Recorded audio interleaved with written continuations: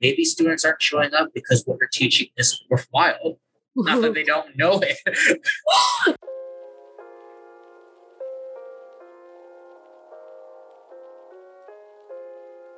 Hello. My name is Jacob Miranda. And I'm Cassie Witt. Now, Cassie and I are doctoral students here at the University of Alabama, specifically in the experimental psychology program, where we're concentrating in social psychology. Together, we are the hosts of Corrupting the Youth, a podcast about the teaching of psychology.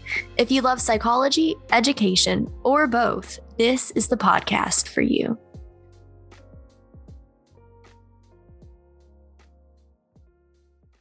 Hello again. Cassie, I have a question for you. Hit me with it. Is your obsession with Diet Coke a problem? I'm worried about you. Every time I see you, there's one in your hand. Your eye gets a little twitchy when you don't have one. I'm concerned. I mean, we all have to have our vices. And mine is Diet Coke. Like, I am actually addicted to it. I don't know if it's problematic. If I don't have one, then I feel a little off, but it is what it is. So it's the most mini form of addiction where it's just like questionably unhealthy. It's definitely one of those things where I'm like, I know this is not good for me, but I'm going to do it anyway. But I try to justify it to myself because I used to drink a full bottle every day. And I've weaned myself down to like drinking the mini cans of Diet Coke. So every day I allow myself to have one mini can of Diet Coke. I'm sorry, that response, I want to give it an F. I won't justify giving it an F. And, my grading is arbitrary and capricious, but I think that's kind of relevant to today's topic. Yeah, I think so. You're a failure. Which is kind of also, to label them an F students, are you basically saying they're failures of students? I'm just like, what does that even mean? Yeah. Okay, so today's topic, this is going to be our third episode 03 on ungrading. And you and I are very both passionate about this topic, but I kind of wanted to take the lead on this. First, I kind of want to do some assessments on my part. So this is going to be very pop quizzy on you. But okay. Cassie, can you define to me what is ungrading? You and I have mentioned it a couple of times in episode 1 or 2. So we were like, we should probably tackle this topic on really early. Yeah, it should probably get its own episode. I think of ungrading, my definition of it is kind of as an act of rebellion against the system of traditional education. I'm just going to insert anarchy music right now, just like an explosion behind me. You heard it here, folks.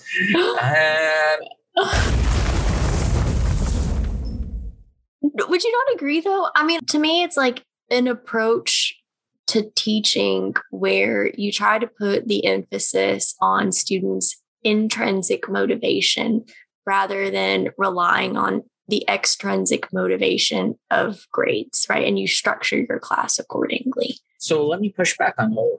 Who cares, right? Like if grades are an extrinsic motivation, we're giving them grades, they're showing up to class, they're hearing our content, so they're learning, right?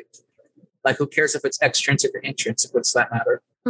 I'd be more convinced if I actually thought they were learning. I don't think that you can say by getting an A in a class that a student has learned anything. Gasp. I'm just going to insert a bunch of clips here. Okay, then so an A doesn't mean you learn anything. Then what does an A mean? What does an A mean?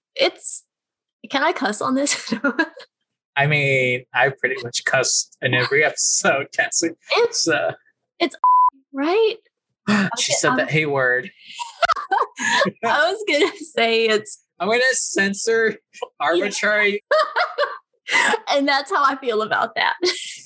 Yeah, definitely one thing I would agree with you is a lot of people would argue that grades are supposed to be a marker of learning. So A means you learn something a lot, you are far superior. And I think it's kind of really weird. For any historians out there, please correct the record or I'm just bullshitting all of y'all. But this is how I see it. At least when I think of assessment, I tend to think of early 1900s, particularly around World War I, right? Where for once we started introducing the Alpha Army test and the Beta Army test, essentially where you had literate soldiers and illiterate soldiers. And you had, I believe it was Yerkes? Yerkes? Yerkes, Yerks, perhaps. And a group of psychologists basically developed these cognitive ability, like one of the first intelligence type tests. And it was to basically, you had more richer, wider folk who were literate get this alpha test who were promoted to like superior leadership positions, while you had people who took this beta test, which is arbitrary and capricious. I don't know why that's my favorite thing, but like it was just it was, do you know the missing part of a violin? Which if you're already illiterate, you probably have low SES. And if you have low SES, you're probably not going to see too many violins or know what's missing. And those people were always sent to the trenches to be war fodder. And a lot of the evaluations you may recognize as the outcomes are A, B, C, D, E. Schools, to my knowledge, and again, this is where I want you to correct Mr. Knowledge, but schools picked up this system because of the military and because of evaluations. And there's a really weird eugenics-y component to these intelligence tests originally, because an A would suggest, and I think the appropriate description was far superior intellect versus like mental retardation. Intellect was like E. Obviously, I think we switched E to F for some reason. There's this really eugenics-y feel that if you're taking the beta test, you're getting these lower scores and you are an inferior human being. You have inferior intelligence, which is just kind of like gross language. Yeah. But this type of assessment was picked up by schools, right? Schools started being treated more like factory workers, right? Where learning outcomes are like teachers are just building a little bit of sociology, a little bit of history, a little bit of math. We have citizen and moving them along this conveyor belt. And that's kind of what learning became, even up to as recently as Bush's era, right? Where it's like no child left behind, where schools were explicitly said, like, we need to treat this like a business. And you get money, you get funding if you pass standardized tests. And suddenly you now have teaching to the test as an issue. And teachers who want to give a more well-rounded, more liberal arts education in high school can't, because now they have to teach to a test. That tends to be biased and disadvantageous to people of color and minorities. So like you have this whole historical context all the way from the army to now, why we even have letter grades. But people will say, well, letter grades are informative. They provide feedback. They let the students know how they're doing. Also just competition, right? I want to know who's my best student, who's my worst student. And an A student is superior to my C student. And then you start recognizing, oh, what I put into my grade is just very random, even from semester to semester. One class I make attendance worth 10%, another class I make attendance worth 20%. And then the question is, should attendance even be counted towards the concept of academic achievement? Maybe students aren't showing up because what you're teaching is worthwhile. Not that they don't know it. We're trying to simplify it without learning it to A, B, C, D to get people to go over to a GPA. So then students then compete over a GPA where the system is so broken that even our own institution, people can get above a 4.0, which conceptually, what does that, if you're saying this is a system that maxes out at 4.0, but we have a lot of 4.30 students, there's something wrong. Grades are not discriminating people, right? Grades are not telling you, GPA is not telling you who is better or worse. Yeah, that blows my mind. Right? And I don't think this is something that's unique to UA. I think a lot of schools are facing this. On one hand, you can imagine schools, we want our students to get jobs and we assume that employers care about GPA. Right. So we know that other schools are inflating their grades. So we can either give an honest, true, difficult assessment, but challenge students and make them grow and learn. And they might get a C, but they've learned something because they've challenged themselves. Right. But if all your competitors are giving their students A pluses, then it's kind of like, am I screwing over my students by trying to be honest with them? Like, that's an issue. Yeah. This all makes me think that just higher education, like there's such an issue with running school as if it is a business. Right. And I know we've had conversations before about how capitalism is to blame for, our ineffective grading system. Right. So like students think I have to go to college. I have to get a degree so that I can get a job. And so suddenly it doesn't really mean anything in terms of like how much right? People just are like, I have to get a degree And so suddenly we have all of these students who are in school who maybe don't even want to be in school. But the easiest way, especially when you have a whole lot of students to evaluate them, is to use some sort of like grading system with like A's and B's and so on. And I would argue that grades just aren't helpful. They're actively harmful. I would argue that, because I talked a little bit about competition in the school context, but even within a classroom. So you can imagine people who are taking organic chemistry, which let's talk about that. I want to put aside. If the norm is that 20% or 15% is the average for your test, and you're saying most students are failing your test, but I'm going to normally curve that, so now that's average. One, that's an issue with how you're either developing the test or how you're teaching. Like that should be a red flag. But that seems to be a norm in like bio and chem classes. And students just accept it. They're like, well, yeah, I got 15%, but so did everyone else. So that's a that doesn't. Just because it's a norm doesn't mean it's okay.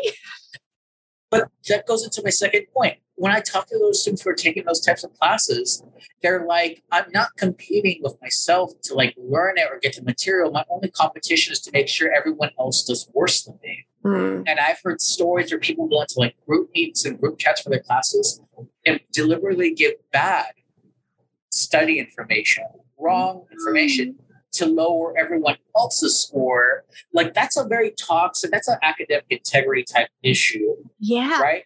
But imagine the only reason that behavior exists is because it's incentivized. I don't need to learn stuff. I just need to perform better on a test better than everyone else. And if I can't perform better, I'm going to make everyone else's performance worse. Yeah, I mean that's the core issue, right? That like you're not incentivized to truly learn things. You're incentivized to get a certain grade. Definitely, and I would say I like I believe it's Amy Fast quote. I think she tweeted this. Let's see if I can read it off so I don't have to misquote her. And hopefully I originally typed this up correctly or transcribed it correctly. She writes that the saddest and most ironic practice in schools is how hard we try to measure how students are doing and how rarely we ever ask them. Yeah.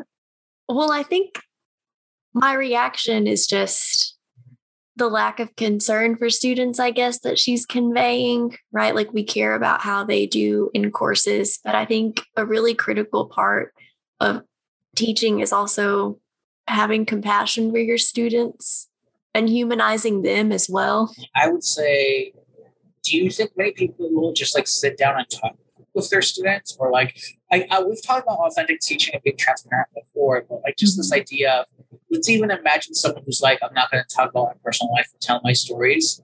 Even those people, do you think that they still at the very least check in with their students? Like, how are you doing? Are you learning? Right? So you don't even have to be personal about it. You can still just be like, ask.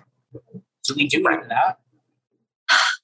I mean, I do those things in my classes, right? Like if I notice someone hasn't turned in an assignment, I'm the professor. It's like, hey, you didn't turn this in. Hope you're okay. Like, but I can really see if you're teaching multiple classes, especially if they're multiple large sections, how that could easily lead you to becoming like overwhelmed or even like burnt out.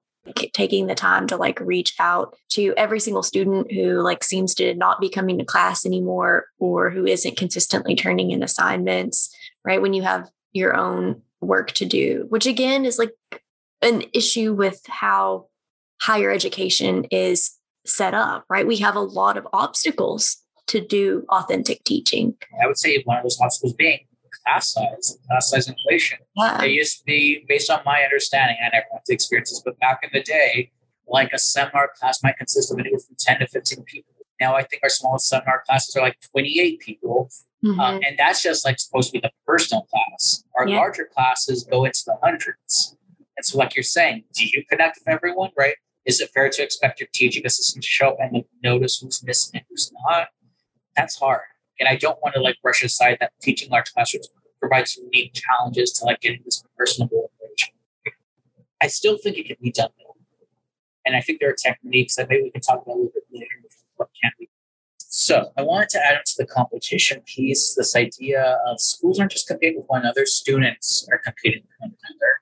And so again, I don't want to speak to your experiences, but I do feel like this is commonplace least, so it's just personal perceptions. Anytime you suggest doing group work or group discussions in small groups, I feel like that's such a foreign concept to students, and they're so averse to it. And a lot of them don't really want to have conversations with one another, don't trust really each other to hold a conversation. Yeah, this is something I think we could probably talk about in an episode on flipped classes as well. But a lot of the resistance that I have faced when I have flipped classrooms is because it's a lot of forced social interaction and it's group work, at least the way I design it. It's group work every single day. And it is something that students, I find, push back on, or at least initially don't seem to be enjoying very much, because I think the way that they have been trained to approach school is as if, your classmates, your peers are your adversaries, right? Like you are competing with one another. And so like having these like shared goals, especially within the classroom, is something that they don't have much experience doing. And I like that word of there's that initial resistance. I think that's a good phrasing of it. Something I've been liking to say more recently. I feel like I'm just going to become an old man of just a bunch of like these phrases. It's probably one of my favorites that I learned way back when. You can imagine your general area, a square around you, the place that you're standing, and that's kind of your comfort zone, right? It's you can move around your space. It might be big, it might be small, but you have generally your own comfort zone. And learning really only takes place just outside of that, right? Where you feel a little bit uncomfortable, not too uncomfortable, a little bit uncomfortable, and you're challenging yourself to expand that space within. I feel like flipped classrooms, and like you said, we'll talk about this in another episode, are a good way of doing that, where it's like very low stakes. It might be initially uncomfortable at first, but I'm sure based on the stories you told me, like students learn to love it and be like, oh, this is really great, right? Like they've expanded what they're comfortable with and they become more open-minded to it. Yeah. One more thing I wanted to say about the act of harming grades, I don't know what's wrong for education since I don't get this not actually at college level, but even elementary, middle, high school. Students are terrified of being wrong. Students want to be like, if I don't know the exact 100% answer, and let's be fair, some teachers are like, you either have to say my answer or they'll just like kind of shut you down completely. I've had professors like that, my own personal experience, they're horrible. But like I said, I think this expands even to like high school, middle school, where even when you want to challenge your students, because they're so conditioned to be like, go the easy route, avoid challenge, do what's going to get you those easy points. You can have activities that might take some time, right? That are going to take some effort, that are a bit challenging, but are at least more creative. Or you could give someone an easy project of like, write this and there are your points. Well, students will actively avoid the more challenging creative tasks for something more mind-numbing, straightforward, and simple, because at least they know those are like easier points. And if the end goal is just your grade, why are you going to, if you're going to get A anyways, I can understand this logic. Why would I do something harder or more ambiguous or more gray when I could do this very black and white, straightforward activity, not learn much, but it's the same amount of points? Like this heavy focus on points and grades, I feel like makes people not want to challenge themselves at all, or even go into their or step outside of their comfort zone. I totally agree. And I think in addition to that, students are afraid to be wrong or to challenge themselves because they have been taught that their grades are indicative of their self-worth, right? So like, why would you potentially like set yourself up to get a bad grade that would make, your peers or your instructor or anybody think that you are an incompetent individual, right? Like, why take that risk of like being perceived as that way if you don't have to? Which I think is the benefit of ungrading, because you make everything so low stakes, where like even I think our advisor for a class that she teaches, like one of her projects is just like, have a podcast episode. We want you to hold a podcast episode and record it, right?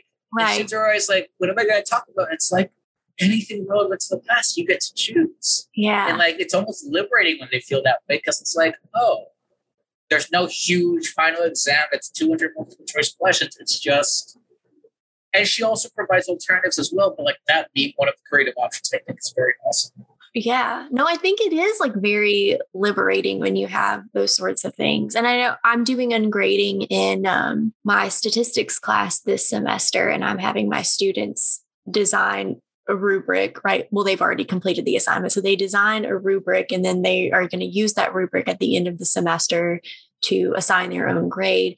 But I had a few students in my class who, like, as part of their rubric, in order to get an A in the class or whatever, to assign themselves an A, like part of that, them saying things like, I want to actively work on detaching my self-worth from my academic performance in classes.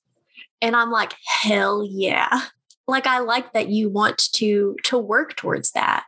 Right. And so, like, I've had conversations with a couple of my students already about how, how much grades stress them out, and about how they are excited to proceed this semester with this class because they don't have that hanging over their head constantly.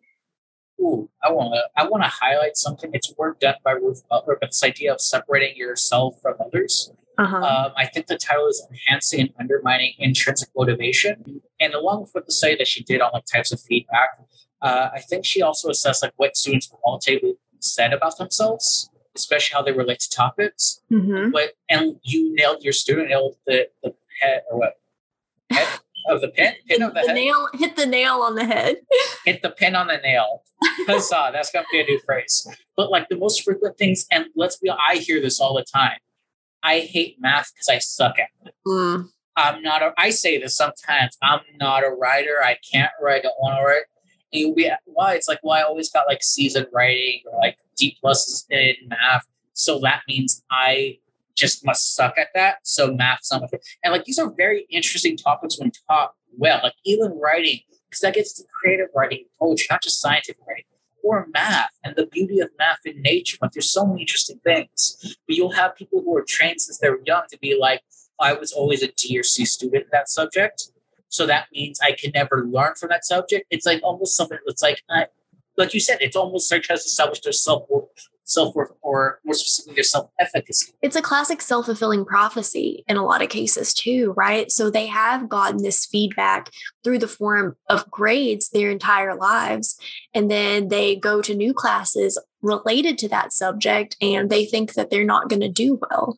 Right. So like on the very first day of class, when I teach statistics, for example, I have my students fill out like an anxiety towards stats measure. And then, I'm like, oh, this is like correlated to usually like your performance in statistics courses, right? So if you are like less anxious about it and think you're good at it, then you usually do better in the class.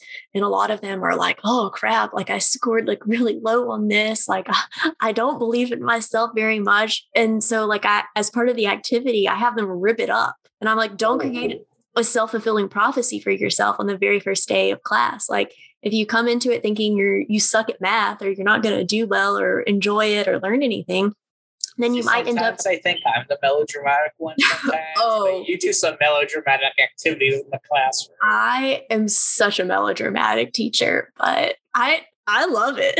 And I think my students do too. For anyone who's still listening, thank you for still listening. We appreciate you. Like if you're still there. Yeah, thank you. But a lot of what I'm pulling from is, and I mentioned this book before, but I'll really try to post it. The full book is called Ungrading: Why Rating Students Undermine Learning and What to Do Instead, which is a book edited by Dr. Susan Bloom about different instructors from different disciplines trying to implement ungrading, solutions, issues, problems that they have. So a lot of that is kind of what's informed my own view on this. But specifically, there was one chapter that really talked about something that I personally found frustrating before I did ungrading. And it's this idea of grade grubbing. And so, Cassie, just out of curiosity, have you ever heard of grade grubbing? I think you might know what it is once I explain it, though. But no. So grade grubbing is this idea that people come up on syllabus day after, or like the class afterwards. They show up and they're like, so how many points is this? How many points do I need to get an A? Do I need to do this assignment if I get an A? Hey, can you boost up my points just by 0.01 so I can get my A? Hey, what's the lowest I have to do? What's the worst I can do on this test but still get my A? Like, have you ever had that thought process? And I've had that thought process of like, what's the most minimum amount of work I can do while still securing the grade that I want? Oh, yeah. I've had that thought before. That's really sad if you think about it, because they're like, how can I disengage to the best of my ability from this class while still getting the carrot at the end of the tunnel? Like, that's a horrible, like, to me, that really impacts. I've heard a lot of instructors being frustrated about this. They're like, these students, all they care about is their grade. Why are they asking me what's the least amount of work they can do? Because that's what you're rewarding them for. You're basically telling them, like, yeah, get that A. Here's what you need to do to get that A. I'm like, and there's a lack of just care for the students, right? So like on one hand, we're like, we want them to care about their learning, but so many people are like, but also let's not talk about the points, even though I'm working in a point system. And I'm like, that's contradictory a little bit. Yeah, you're sending mixed messages. You said that a little too happily. You're sending mixed messages. No, that was just creepy. I didn't hit the pit on the nail. The pit on the nail. Another phrase I will coin. Oh God. These so I kind of want to move on to problems to solutions, right? Mm-hmm. So we basically have been spilling the beans, throwing the shade at grades and grading, and there's still, let's be perfectly honest, there's still a lot of issues with grades we didn't bring up. But for the sake of time, we can always complain and ramble on later. I think that what I like about Ungrading is that it tries to promote these concepts. And I feel like one of these concepts is the idea of you first have to trust your students. Yes. Right? You have to trust your students that if you don't make attendance required, that they'll still show up. Mm-hmm. You have to trust that if you're putting something worthwhile in learning and you're creating a worthwhile curriculum, that students will show. I feel like that's the first thing. And that they'll actually do. Like if you're like, hey, I want you to watch these videos at home so we can discuss it next class. Or, hey, here's a very interesting article. I think you all should really read it. Because you're not making it mandatory, there has to be an element of trust that they'll still do it. Yes. Will there be students who don't? Yes. Of course. I mean, there are students who don't do the work when you have a regular grading system. And that's the alternative. And honestly, that's not, there's something even worse from students even not doing the work or doing the assignment to the system. I would say the current grading system actually encourages and gets people to practice academic dishonest behaviors. Yes. Cheating. Our current system actually encourages cheating, right? If you remove grades from the equation or you let students choose their own grades, right? Or you have students create their own rubrics to establish their own grades, there's no longer a motivation to cheat because they're evaluating themselves. Yeah. And you're like, well, can't they game the system and lie and say they deserve a grade if they don't? Yes. But at the end of the day, at least you're not actively having them practice, because those same students might be the ones who actively cheat and start building habits of like, it's okay to plagiarize. It's okay to pick other people's tests, right?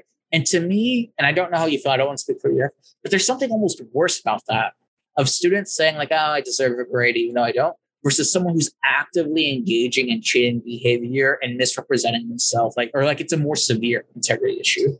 I agree. Yeah. Like I think the act of like engaging in actual academic misconduct, right? Like cheating on an exam or like hiring someone to write your papers for you or something like that. There's something about that is worse than a student being like, yeah, I deserve an A. And again, feel free to disagree with us. Send it to an email. I'll have Cassie read it to me as I actively ignore it. Ignore the hostile feedback. But there's also a second thing that I like that's been promoted from grading. And it's this idea that we can't hide as an instructor, as a teacher, you can't hide behind your grades and say, I grade because it's the fair thing to do. I grade because grades are objective. They're not. You can't say grades are fair and so that's why I do grades and hide behind that facade. Mm-hmm. Grades are never fair. Grades are always arbitrary. And just because they didn't take your class, but they perhaps took a separate instructor's class doing the same thing, guess what? Those two classes aren't equivalent. Instead of lying and saying that there's an objective standard, why don't we meet students where they're at? Acknowledge that they each have different starting places. And guess what? They're probably going to have different finishing places as well. And being very honest and open and having these conversations with students about like, what is personal growth for you? That's why one reason I really like ungrading too is because I think it helps to foster equity and inclusion in the classroom, right? Because not every student starts out of class in the same position as everyone else, right? Like some students, for example, come to college and they went to a really shitty public high school, or like they had like familial circumstances where like they couldn't study after school. They had to watch their younger siblings, or things like that. And so ungrading gives everybody the opportunity to reflect on, again, like you said, like their personal growth, what they have set as their goals in that class and like what they want to achieve, right? So it kind of like levels the playing field in that sense anyway. So like academia is like, oh, we're a meritocracy, but in many ways, I think it's just privilege in disguise. The students who come more prepared because they've had the privilege of like that kind of background in their education, they start off in a better position. And I would say, even to go one step further, so if I was going to take the DEI issue to like maybe a concrete example as well, although, and I loved your examples of like, maybe, you're someone who's in the States who like just comes from a poor background, and maybe you got that scholarship that put you in that cool undergrad institution, but you don't have the same background as everyone else.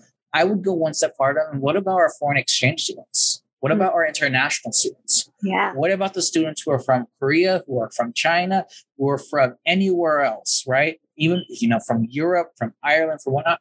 Foreign exchange students where English is not their primary language. And now you have writing assignments. And you're saying, hey, grammar's 20% of your grade. So if you mess up 2 or more times, you now have grades dashed. How is that even reflective of their learning? Like, how is that personalized at all? And these are conversations I've had here with our own instructors, because the class I'm teaching right now is also a W writing class. And not all my students are APA Mastered 7 Edition writers. Some of them, unfortunately, have rarely, if ever, been exposed to APA writing, right? We try to give them some exposure, but we teach it so poorly. And I'm not saying UA specifically, but like instructors teach APA so poorly a lot of the times that when you have a formal writing class and you're like, all right, APA only, and I'm not going to teach you because you should have already learned it on your own, question mark. Yeah. Like, I'm not going to punish my students for that, right? I need to be flexible. I have a question for you. So like one of the like most common criticisms or like hesitancies about ungrading that people have like expressed to me, how do you deal with the fact that it might not be fair, quote unquote, to students because some are going to set standards for themselves that are really high, and then other students are just going to set like really low or silly standards for themselves in terms of grading, right? So like, what if a student is like, I have to attend 1 class in order to get an A or something like that? How do you deal with that? I can only speak to my experience. And that experience is I've almost had the exact opposite problem of not people setting too low standard, people setting too high a standard. So I've never had someone say, if I show up to 1 class, I get an A, because I think it comes to trust of students. Like if you believe that students are going to do that, that's kind of cynical, right? And maybe let me also acknowledge, some teachers have been burned by students. They were very optimistic. They were invested. They cared for students, and students outright lied, manipulated, and cheated on them. Right.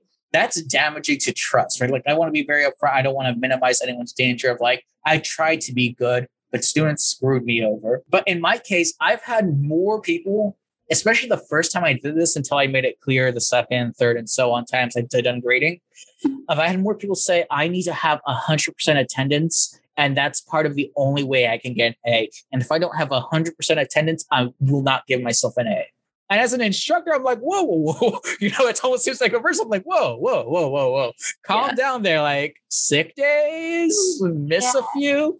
And then that usually leads to conversations of like, is attendance in of itself really what you're focusing on? Or is the learning aspect of it?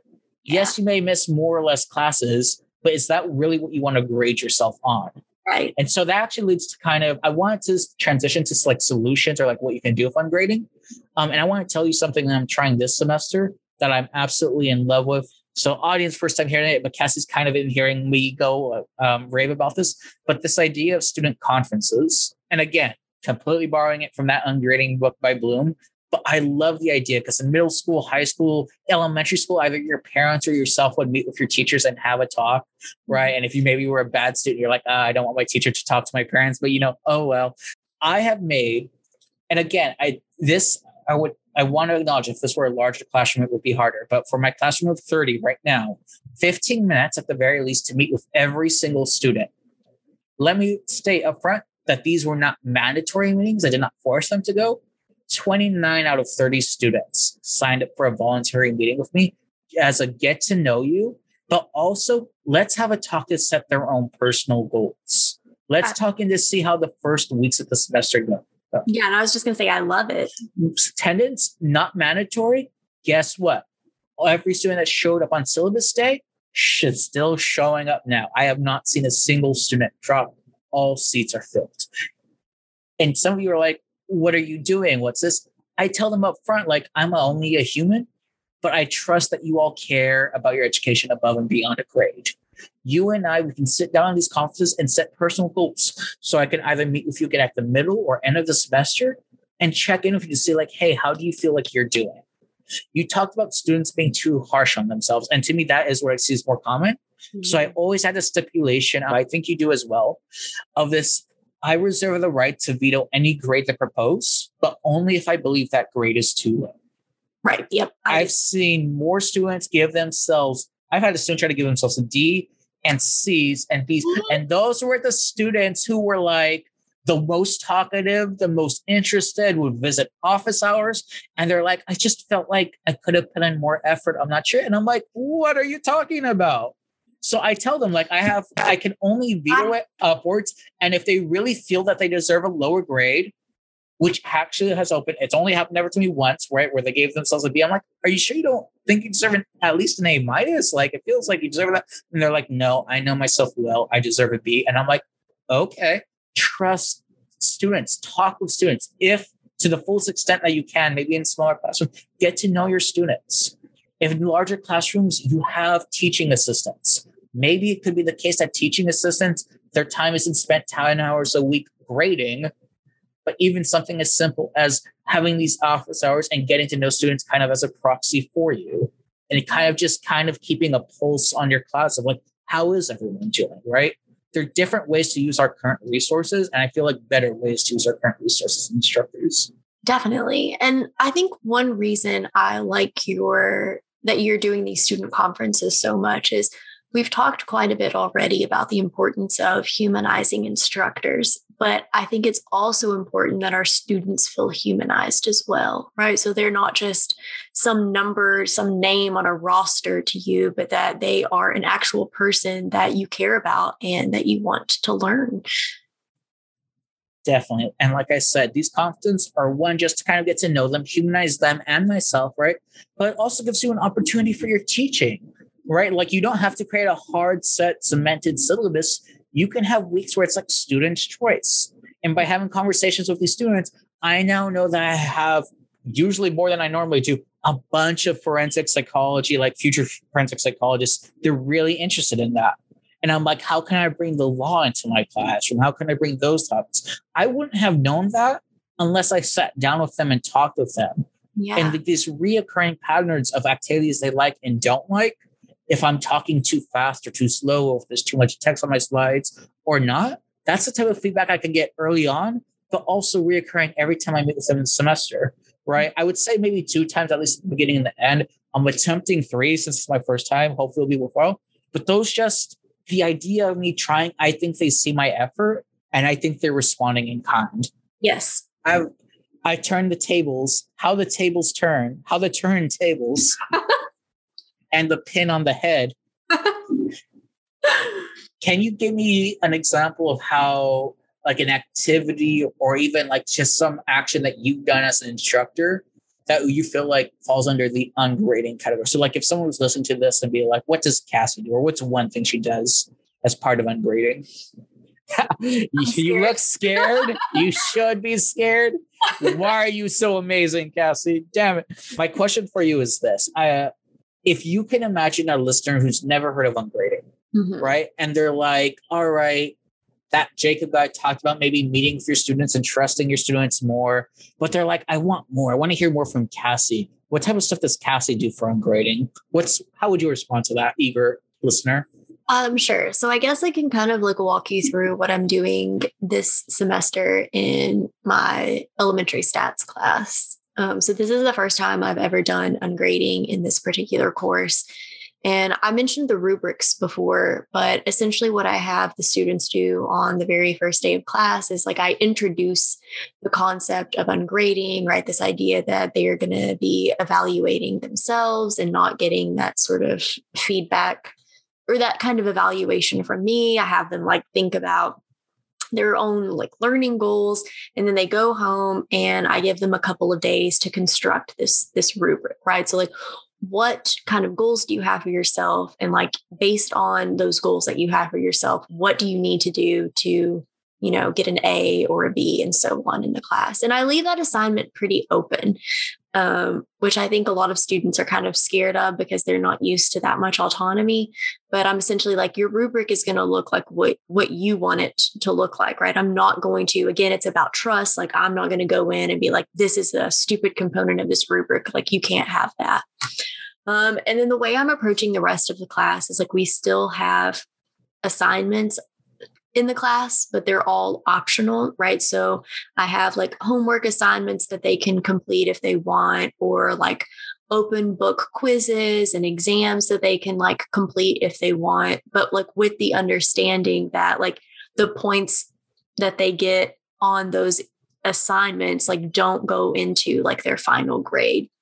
Right. So, for example, we just had like a first optional quiz in the class, right? So like not everybody took it, but a good portion of the class took the quiz, right? So they got feedback on the quiz, right? So it wasn't just like, this was your score out of like 10 points or whatever. It was like, no, you missed this question, right? And this is what I think you were going for, but like, no, like you kind of missed the mark there. And then we reviewed it together in class as well, right? So it's more about giving them qualitative feedback than them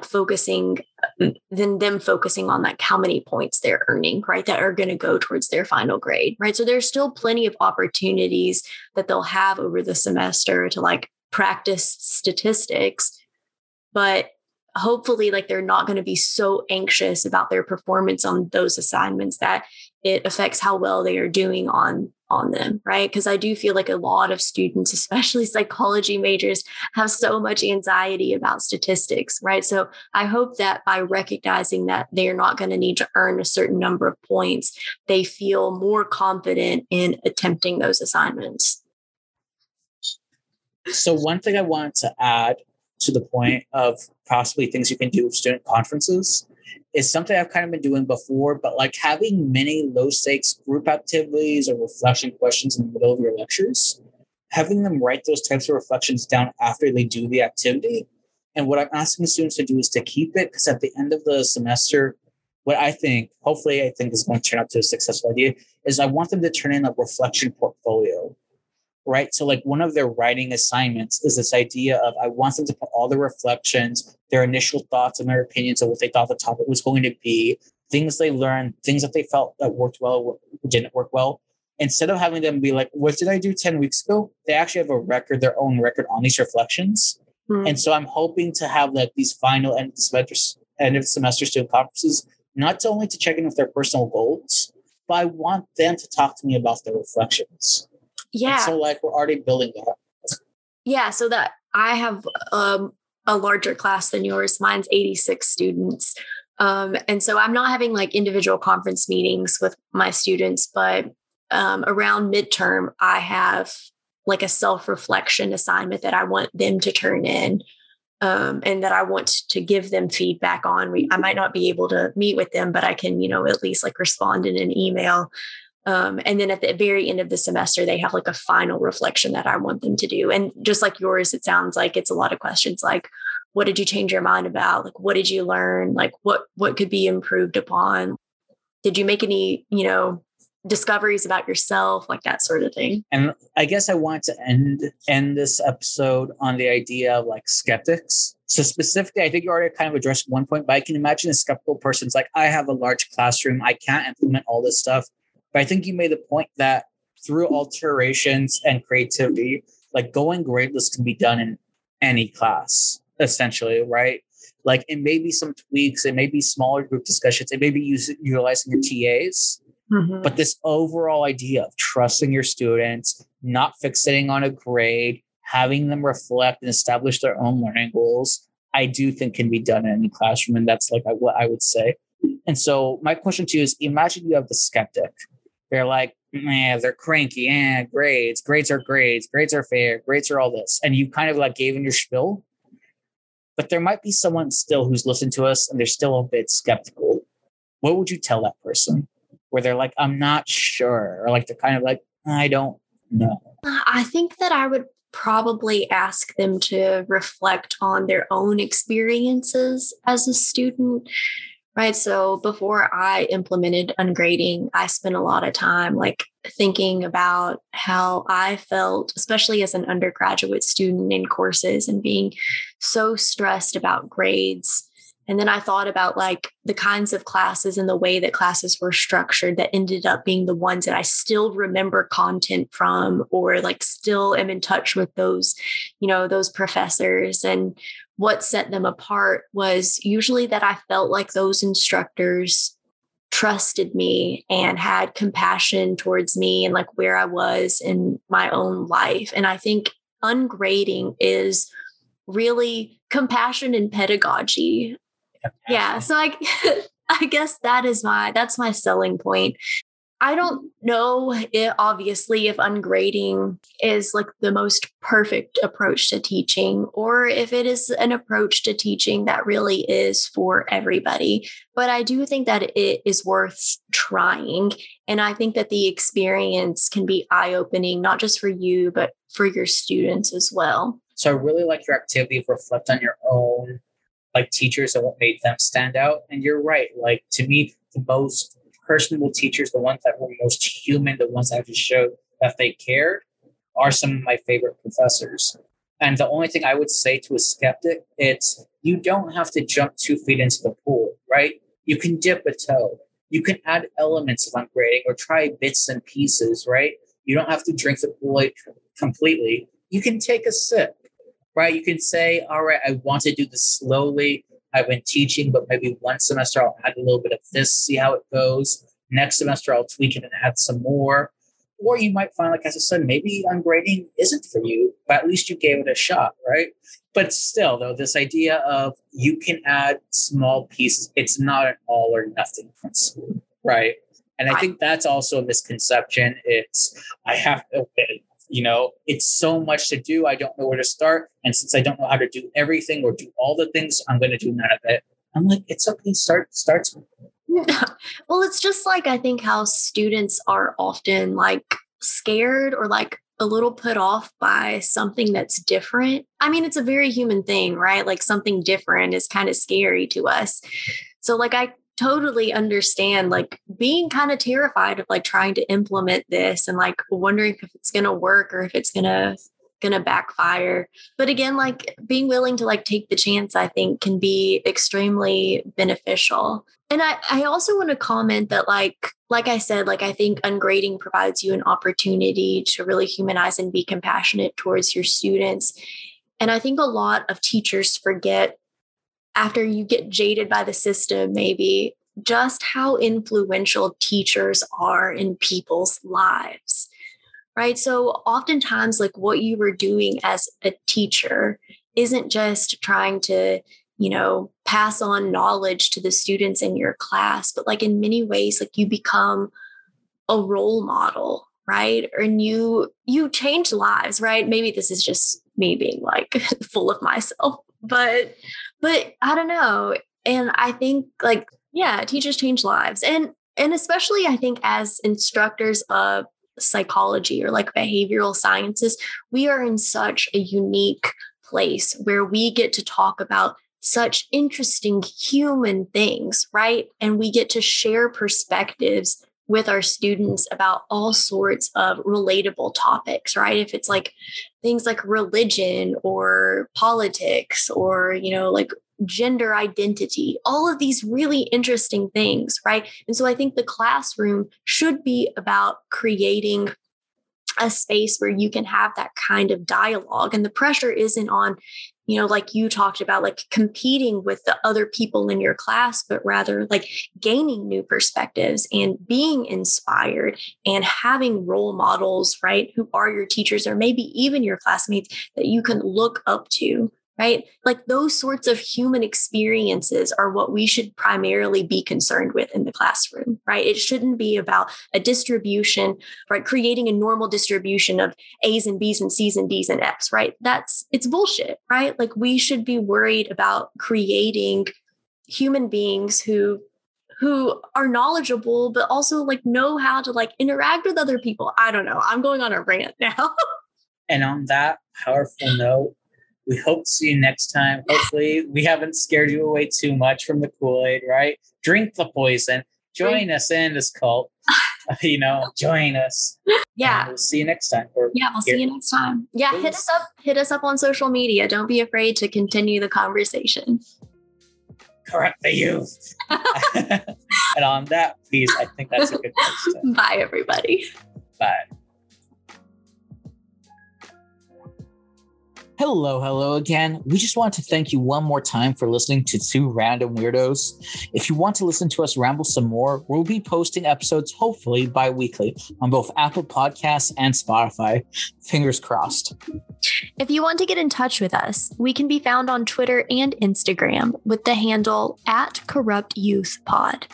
Or feel free to email us at corruptingtheyouthpod@gmail.com.